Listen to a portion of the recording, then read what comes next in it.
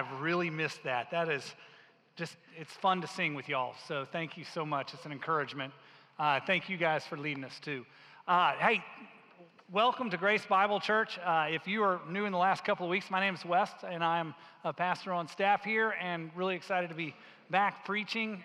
So before I begin preaching, though, I do have one announcement, and you might have heard this last week. Daniel, I think, mentioned it, but we have some needs in our children's ministry, and here's how we think about this. First of all, we've got a bunch of kids who need to be trained up in the Lord, discipled toward maturity, and so we have an opportunity as a church, but we don't have right now enough volunteers, and so what we're doing is we're praying that God would raise up workers in the field, just like the Bible commands us to.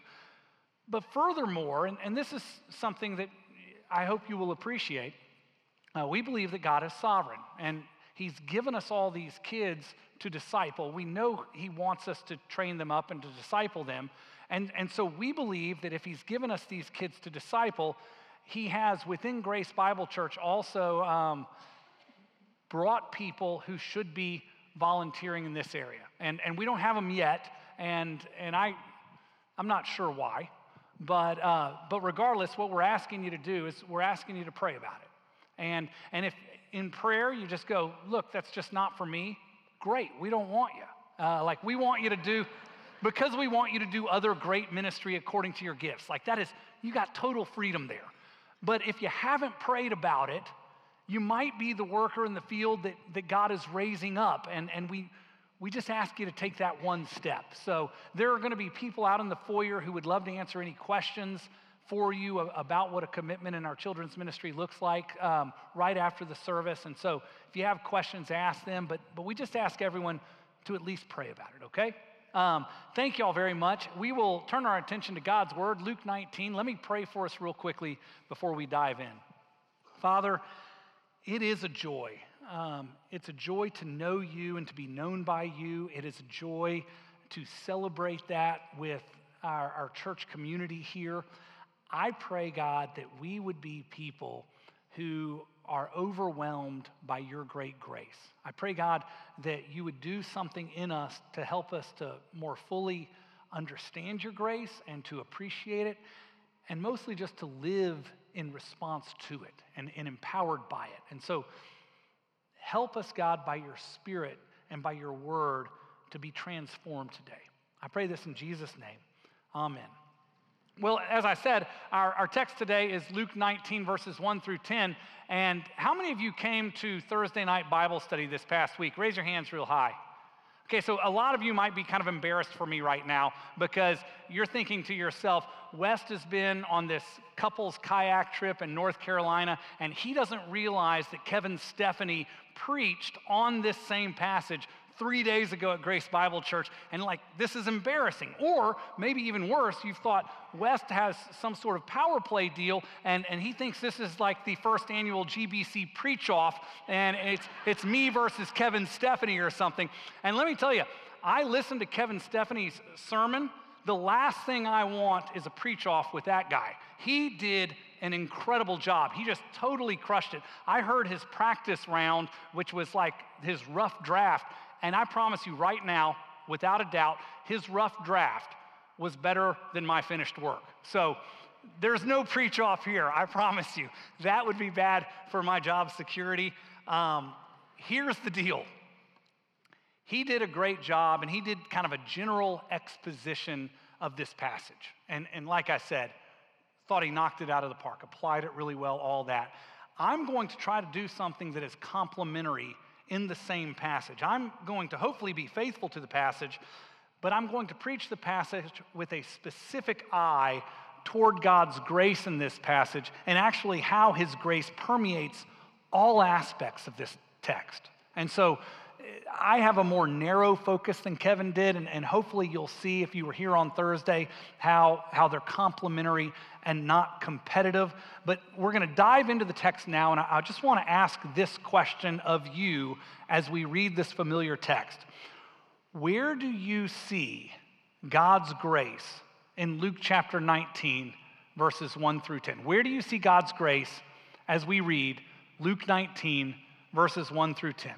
He, Jesus, entered Jericho and was passing through.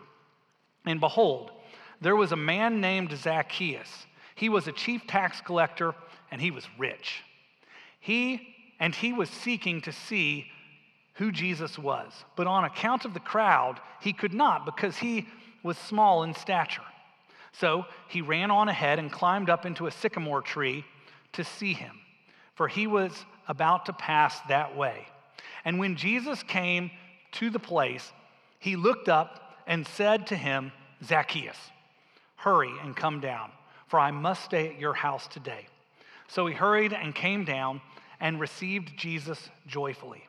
And when they saw it, they grumbled. They all grumbled. He had gone in to be the guest of a man who is a sinner. And Zacchaeus stood and said to the Lord, Behold, Lord, the half of my goods I give to the poor. And if I have defrauded anyone of anything, I restore it fourfold. And Jesus said to him, Today salvation has come to this house, since he also is a son of Abraham. For the Son of Man came to seek and to save the lost. So where did you see God's grace in this text? I think if you're like me, the most obvious example of God's grace is found in verse 5. And when Jesus came to the place, he looked up and said to him, Zacchaeus, hurry and come down, for I must stay at your house today. That to me screams grace. Look, we all know who Zacchaeus is. Zacchaeus is a government-empowered crook. Jericho is like this super wealthy trade center, and Zacchaeus has become rich by shaking down the citizens of Jericho using the might of Rome as his enforcer. So he's a bad guy.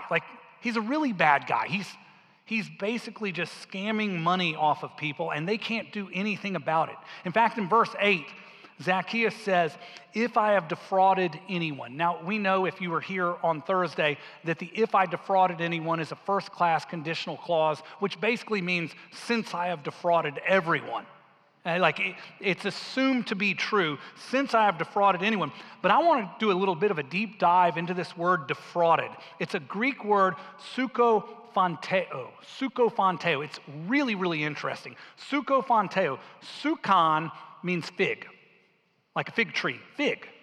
Sukon means fig, and phanteo means to declare. So sukophanteo literally means like fig declarer or fig informer. And that's hard to get from fig declarer or fig informer to defrauded. And so I just want to explain to you how this word developed. It doesn't really have much to do with the sermon, but I think it's fascinating. And so I'm going to give you this for free, okay? You get this free. Sukophanteo, fig informer. In Athens, sometime before this was written, but also obviously because it's Athens in Greek, there was a drought, a big drought, and so there was a bad crop of figs. And so the people of Athens and Attica, which is the province that Athens is in, had this very limited supply of figs. And figs a staple in Athens, in Attica. And so the government of Athens said, we're going to invoke this law. We're going to create this law. Nobody can export figs because of this drought. So no exportation of figs to around the world. Athens was known for their figs, and people could make good money on it. But if they exported the figs, people would die in Athens. And so the government rightly said, we're not exporting any figs. But then the drought ended. And a couple of years later, there's an abundance of figs again. And so people, despite the fact that the law was still on the books, started exporting figs. And nobody really cared, except some people used it to their political advantage. People who had enemies would see their enemies exporting figs, and they said, that law still exists. It shouldn't exist, but it does still exist. I'm going to invoke that law, and I'm going to have my enemies arrested.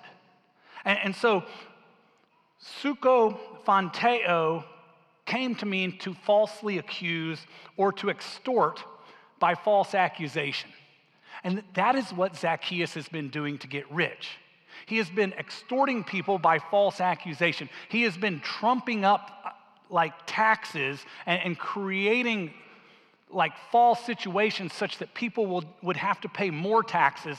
And that's how the wee little man got rich. All that says Zacchaeus is a terrible guy. Like he's a really bad guy, right? And nobody wants to hang out with Zacchaeus. And here's why I say all of that. We think that grace is Jesus tolerating a guy like this. Like that's what we think. And we apply that to Zacchaeus and we apply it to us too. We think, you know what? God is gracious, therefore he's going to let us into heaven. But in the back of our minds, we kind of go, begrudgingly. Because he's a bad guy. And nobody really wants to hang out with a bad guy, but kind of grace obligates us to hang out with bad guys, even though we don't really want to hang out with bad guys. And that's not what this passage says. That we need to repent of that thought, that God has loved us begrudgingly because we're still sinners. Because the text actually says that Jesus pursues a guy like this, and the fact that Jesus pursues a guy who has been defrauding innocent people and says, I must have dinner with you, that challenges my understanding of what grace is. So much so that I'm not sure I really get it. And that's hard to say because I've been a preacher for like 25 years, and you're trying to listen to me assuming that I get it. And what I'm saying is, I don't know that I totally get it. And I'm certain that you don't totally get it either. I just don't think we get it. I don't think we in our finite minds have wrapped our own minds around the infiniteness of God's grace, the totality of God's grace. Let me try to apply this. I want you to think of the worst and most depraved sin that you have ever engaged in. Now, I know a lot of guys here are thinking about something related to sexual sin or pornography. Maybe some of you girls are too. It could be that. It could be something else, but something that is habitual and something that when you engage in it, you get really frustrated with yourself and you question whether God loves you in that moment. You've got that sin in your mind. Now, when you are in that place, have you ever considered the fact that Jesus would walk by you and go, Tim, Sarah, Beth, Jennifer, I have to have dinner with you tonight. Like, there is nothing else in the world. I don't care how many godly people there are in your town or in Jericho or any place else. All I want to do is spend time with you tonight. I've had a speaking gig. I've got these extra loaves and fishes. I'm bringing them over, but we are hanging out tonight. Have you ever in your wildest imaginations thought of God loving you in the darkness of your soul in such a prolific way? Then you haven't fully embraced the grace of God. Because that's exactly what this passage is talking about. Grace, historically and most succinctly defined, is unmerited favor. Unmerited favor. You've probably heard that enough. Have you reflected on what unmerited favor means? It means that you did nothing to warrant or obligate God's love for you. God loves you profoundly, not based in what you have done. That's what unmerited means. But based in who he is, he extends favor, affection, love for you. That is what grace is. It is unmerited favor. Psalm 30, verse 5 says, "For his anger is but for a moment, and his favor is for a lifetime." Ephesians chapter 2, verses 4 through 10. Just let the beauty of these words roll over your soul. But God, being rich in mercy, because of the great love with which he loved us, even when we were dead in our trespasses, made us alive together with Christ. By grace you have been saved, and raised us up with him and seated us with him in the heavenly places in Christ Jesus, so that in the coming age he might show the immeasurable riches of his grace in kindness toward us in Christ Jesus. For by grace that you have been saved through faith. And this is not of your own doing. It is the gift of God, not a result of works, so that no man can boast. For we are his workmanship, created in Christ Jesus for good works, which God prepared beforehand that we should walk in them. This is actually beautiful. If I had to summarize it, it's still really important. Grace is equally infinite parts love, mercy, and forgiveness. But it goes on beyond that. It says grace overcomes our depravity. While we were yet sinners, it overcomes our depravity to bring us to a place of perfect security. We are seated at the right hand of God. There's no more work to do. That's why it says we're seated with Christ in the heavenly realm. We are seated. We are in a place of perfect security before a perfectly holy God. Do you think of yourself as that secure? Because if you don't, you haven't fully understood the grace of God. I'm not saying you don't believe in the grace of God. I'm just saying you haven't fully embraced the totality of God's grace. And that's me too. But we were dead in our transgressions and sins, our trespasses and sins. And God, because of his mercy, his love, his forgiveness, has put in us a place of absolute security. This grace is the bedrock of joy. Like it is what gives us joy before God. It's grace. And I know we understand it, at least in part conceptually, but have we let it permeate our souls such that it evokes a passionate, joyful response to God? Like if you're sitting here going, this is just a sermon about a doctrine, you don't know the doctrine. Like this demands response from the heart, not just from the mind. We cannot passively react to this truth. If you are passive, you're misunderstanding the truth. This is the grace of God. But let me go on and say, if we limited grace to what we see in verse 5, where Jesus pursued us in our sin, we would fall woefully short in appreciating the fullness of grace as it applies to our salvation. Look at verses 3 and 4. This is speaking of Zacchaeus. And he was seeking to see who Jesus was, but on account of the crowd, he could not, because he was a wee little man. So he ran on ahead and climbed up into a sycamore tree to see him, for he was about to pass that way. I'd like to submit to you today that you see as much grace in verses 3 and 4 as you do in verse 5. And let me explain how I get there. What would make a sinner like Zacchaeus seek Jesus? I want you to think about that. What would make a sinner like Zacchaeus seek Jesus? Zacchaeus is a sinner. He is ceremonially unclean. He can't worship at the temple. Like, he's a bad dude. He's been defrauding people, and he's known for defrauding people.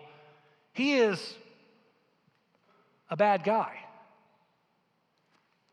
The last person a guy like Zacchaeus or you or me should then seek is the righteous judge of the universe, Jesus. Like, this should not happen. This is foolishness. The Bible says that this shouldn't happen. Romans chapter 3, verses 10 through 12, there is no one righteous, there is no one who understands, there is no one who seeks after God. Together they have all turned away and have been made worthless. Rust. No one righteous, no one who understands, no one who seeks God, all have turned away. Rust. That's how you remember it. That's how I remember it. You don't have to remember it. But it's true. There is no one who seeks after God. Now, you might ask, well, I wonder why that is so. You might be going, I don't know that I believe that. But if you're a little bit more objective, you'd go, I wonder why God made it so. Well, here's why. Ephesians chapter 2, verses 1 through 3, which if you've been listening, is the 3 verses right before that beautiful verse in Ephesians that I just read. So Ephesians 2, 1 through 3, this is talking about all people before the grace of God starts working on them. And it says this, "And you were dead in the trespasses and sins in which you once walked, following the course of this world, following the prince of the power of the air, the spirit that is now at work in the sons of disobedience, among whom we all once lived in the passion of our flesh, carrying out the desires of the body and the mind, and were by nature children of wrath, like all of mankind." Not like the worst people in mankind, but like all of mankind. So we were dead in our transgressions and sins. We were followers of Satan, not Jesus. Why wouldn't Zacchaeus seek Jesus? The answer is because he's too busy seeking Satan, according to Ephesians chapter 2, verses 1 through 3. Now, you might say, but wait a second, West, hang on. You're only preaching one side of the scriptures. Doesn't the Bible say, "Whosoever wills may come"? That's a very loose summation of a biblical truth, and it is a truth. So I'm with you there. It's just not a quotation. But it's a biblical truth. Whosoever wills may absolutely come. But where does the wills come from? It doesn't come from us. There's no one righteous, no one who understands, no one who seeks after God. All have turned away. Together they have become worthless. So if the wills, whosoever wills, if the wills in us doesn't come from within us, where does it come from? The answer is from God. Specifically, from grace. That's ultimately why verses 3 and 4 are evidence of God's grace. The fact that Zacchaeus runs ahead because he wants to see Jesus. The fact that Zacchaeus runs ahead and then finds a sycamore tree to climb up in so he can get a look at Jesus. This doesn't come from Zacchaeus. This comes from the grace of God. I'll go a step further. I'll say that the fact that Zacchaeus is a wee little man, he's under 5 foot tall, and he can't see Jesus. I bet he hated that all of his life. But in reality, that is God's grace to make him short so he can't see from a distance Jesus, so that he'd have to run ahead, so that he'd have to climb a tree, so ultimately Jesus could look up and go, "Zacchaeus, come on down from there. We must have dinner." I think the whole kit and caboodle is about the grace of God. There is nothing about Zacchaeus seeking after Jesus that happens apart from the grace of God. And so I think the grace of God is more prolific and more impactful than you have ever imagined it to be. I really think we have more to thank God for on the topic of grace than we have possibly imagined. Look at verse 6 with me. "So Zacchaeus hurried and came down. He scurried down the sycamore tree, and he received Jesus joyfully." Sinners don't receive Jesus joyfully. That's a truth. Sinners avoid eye contact with Jesus. My mom, before she was a Christian and right after I was a Christian, and so she used to always call me a little religious creepo. It was, if you know my mom, a term of endearment. You need to trust me on that. She went to Cabo for some sort of vacation. She came back with a t-shirt for me that said, "Jesus is coming, everyone look busy." That is great theology. That is absolutely what non-Christians do when they believe that Jesus is coming. Zacchaeus instead runs ahead, climbs up a tree, and then when Jesus calls him out by name, which is a little bit spooky, he scurries down the tree and he receives Jesus joyfully. And I promise you, my friend, that happens by grace and grace alone. It does not happen apart from God's grace. The fact that Zacchaeus makes eye contact with Jesus is an evidence of God's amazing grace. Look at verse 7 with me. If I can find it, there it is. "And when they saw it, that Jesus was pursuing Zacchaeus, they all grumbled, 'He has gone in to be the guest of a man who is a sinner.'" Jesus extension of grace annoys the crowd. Jesus is so passionately pursuing a sinner that it makes religious people uncomfortable. It annoys them. It bugs them. Have you extended grace in this world such that you have annoyed religious people? If you haven't, maybe we haven't fully embraced God's grace.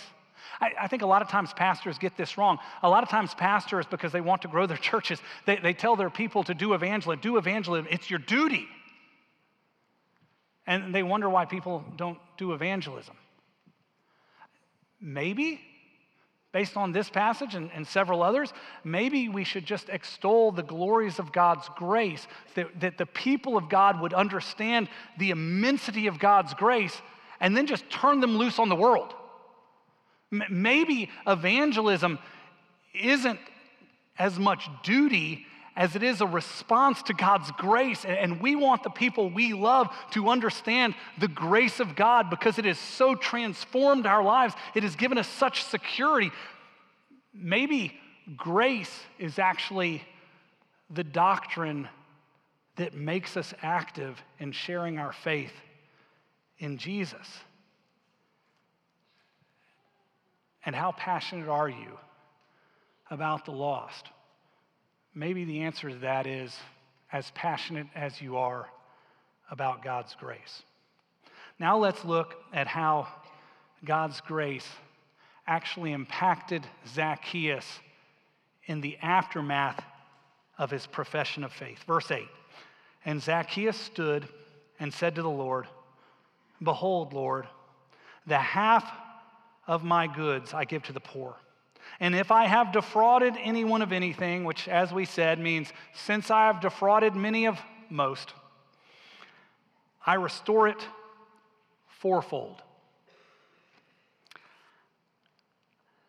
No matter how you slice verse 8, and commentators slice it a number of different ways. I read a bunch of different commentaries.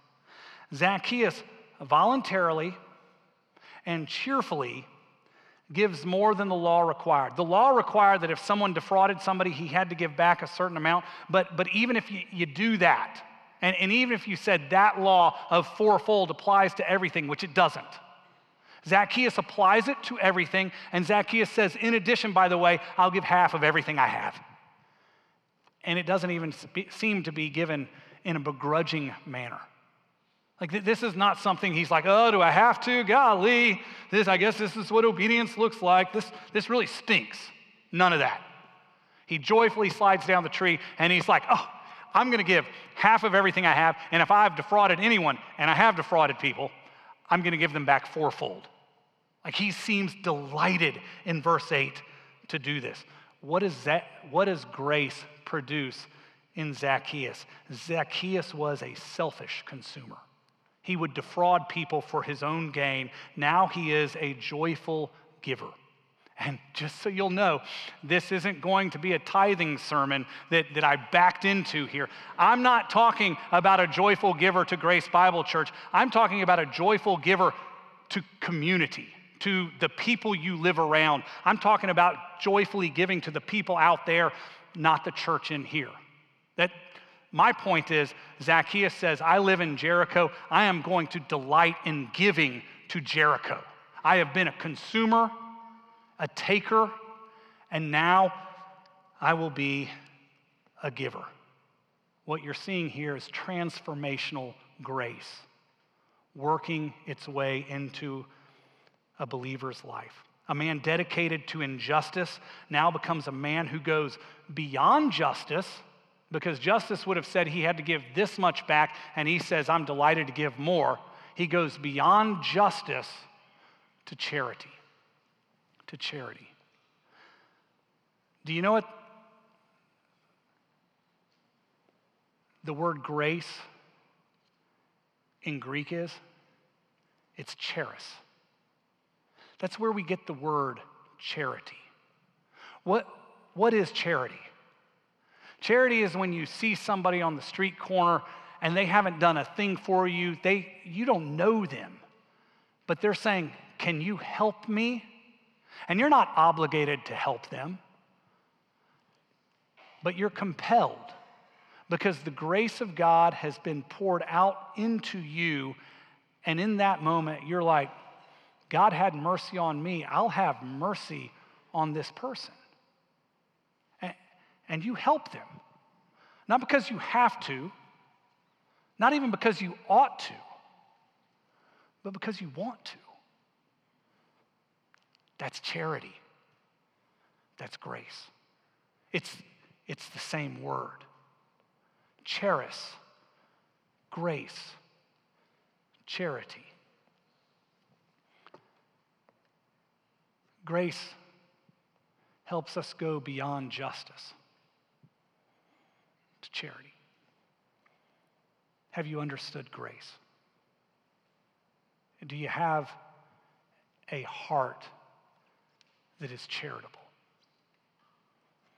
Not to people you want to love you, but to people who will never be able to repay you and who have never done anything to obligate your affection. Are you charitable nonetheless?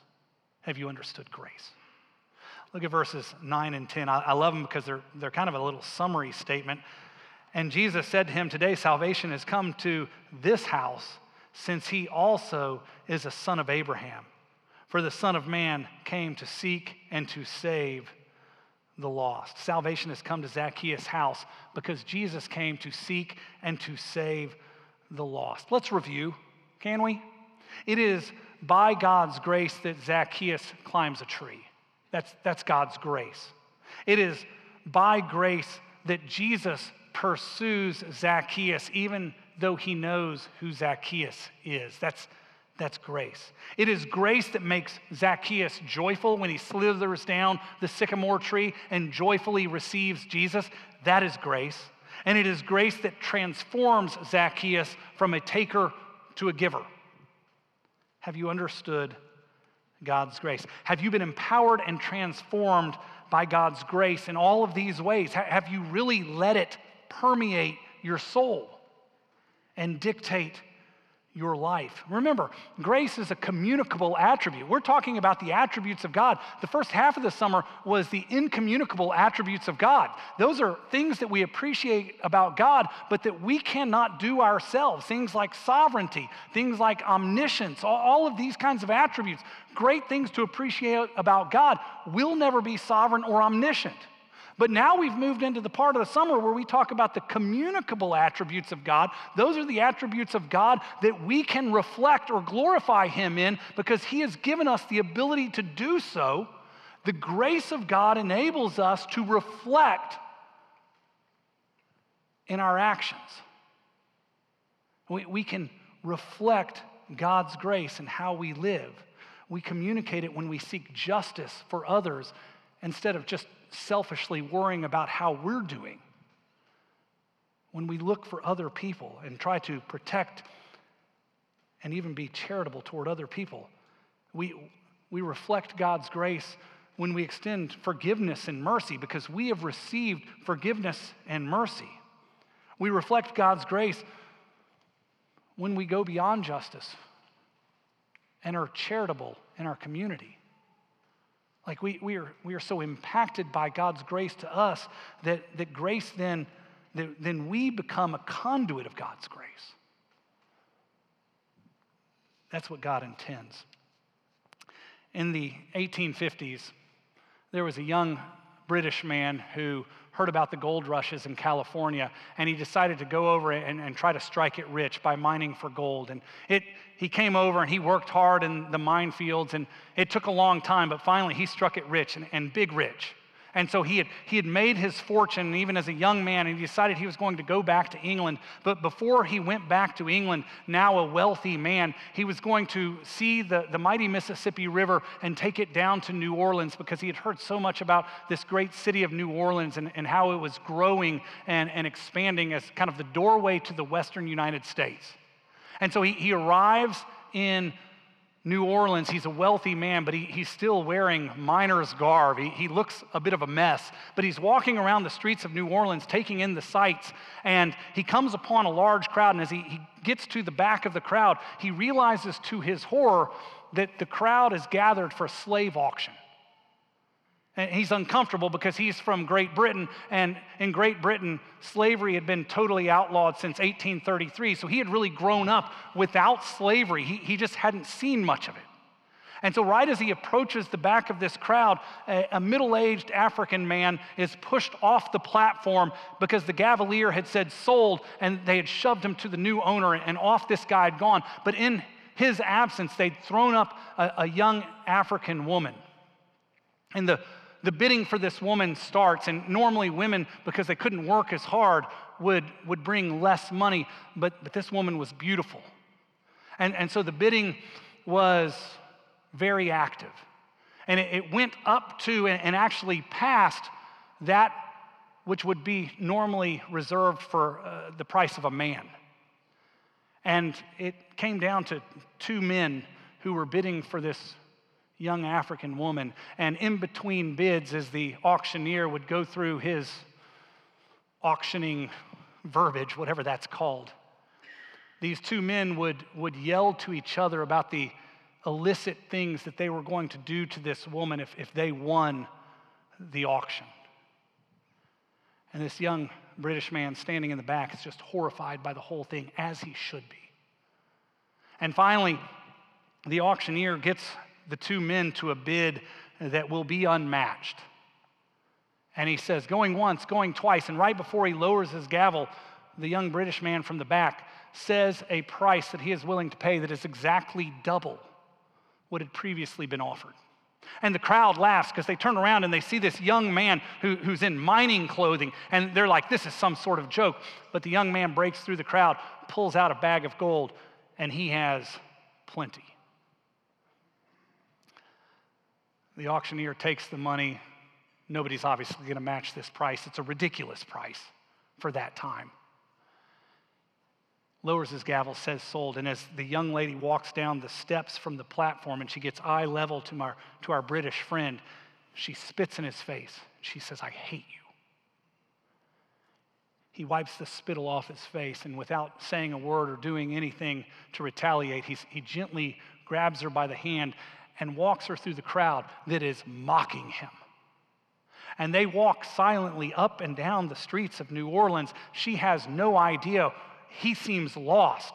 Finally, he stops outside of a storefront. She can't read. She doesn't know what the storefront is, but he gently places her on the curb and says, please wait here. He walks in, and as she looks through the window, she sees the British boy arguing with an older man, and she's confused. Finally, the older man goes into a back room, comes out with a piece of paper. They both sign the paper, and the young Brit walks out, extends his hand with the paper, and says, these are for you. They are papers that say you are free. Of course, the young lady's been traumatized by the whole experience of being captured from her home in Africa all the way to being sold as a slave, and so she thinks he is mocking her. And she says, I hate you, second time. And he says, no, these papers, they say you're free. I bought you, and then I bought your freedom. And finally, the glorious truth of this message starts to sink in, and she dares to believe it. And she says, you bought me to set me free? And then with more conviction, you bought me to set me free. And then she finally says, you bought me to set me free, and all I want to do is to serve you. That is what grace has done for us. God bought us at the ultimate expense of his son's life. And he did not buy us to keep us as we were. He bought us and set us free. And our response to both of those truths that are of grace should be, and all I want, by the empowerment of your grace, is to serve you. You can say serve if you want. Here's another way of looking at it. You can say that God's grace has impacted you, and instead of just saying, I want to serve God, what you can say is, I want to reflect God. I want to take the grace that has been poured upon me, and I want to extend it to other people in my community. That's what it means to serve God. All we're really doing is reflecting in some little way what we have enjoyed in the ultimate way by the grace of God. He gives us grace, He empowers us by grace, and He says, live graciously. Have we really understood the grace of God? Let's pray. Father, help us. Help us, God, to be men and women who are so taken by grace, so enamored by the truth of Scripture as it teaches of your grace, that our lives would be utterly changed, that we would be rooted in security before you, the righteous and perfect God, and that we would be perfectly at peace in nearness to you, so that we might live courageously and that we might extend the grace that we have received to other people. Father, I pray that we at Grace Bible Church, that all Christians, all places, would reflect your grace, your amazing grace. Not just in our songs, although that is important as well, but in our lives, Father. May we proclaim your grace in our lives and with our tongues. May our lives be testament to the truth of grace. I pray it in Jesus' name. Amen.